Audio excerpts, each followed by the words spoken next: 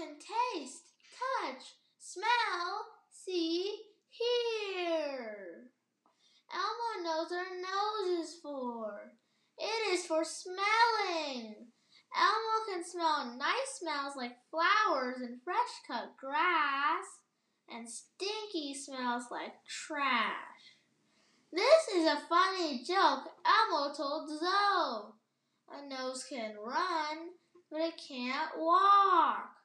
Elmo has only one nose, but look, Elmo has two eyes. Eyes are for seeing. Elmo can see all his friends at his playgroup. Elmo sees colors and shapes. Can you see the little blue circle? How about the big red triangle? What else can you see?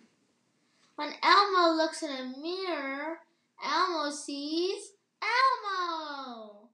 Watch Elmo do eye tricks. See Elmo wink. Peekaboo, Elmo can see you. Elmo knows what fingers are for. Elmo can touch with his fingers. Blocks feel hard and smooth. The finger paint feels squishy. The bunny's fur feels soft. The sidewalk feels rough and bumpy. Ooh, the water feels cold and wet. Elmo's body is covered in fluffy red fur. Big Bird has soft yellow feathers. Sometimes Big Bird's feathers tickle Elmo. Elmo knows what tongue is for. It is for tasting. Juice and cookies taste sweet. Oscar brings his own snack, a sardine and jelly sandwich. One time Elmo took a bite. Oscar's sandwich tasted sweet and salty and yucky, but Oscar thought it was delicious. Listen to this. Elmo knows what ears are for.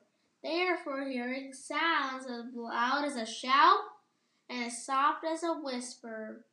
Ears are for hearing music. Yeah! Here's the one more thing Elmo knows about ears. They're for listening to stories.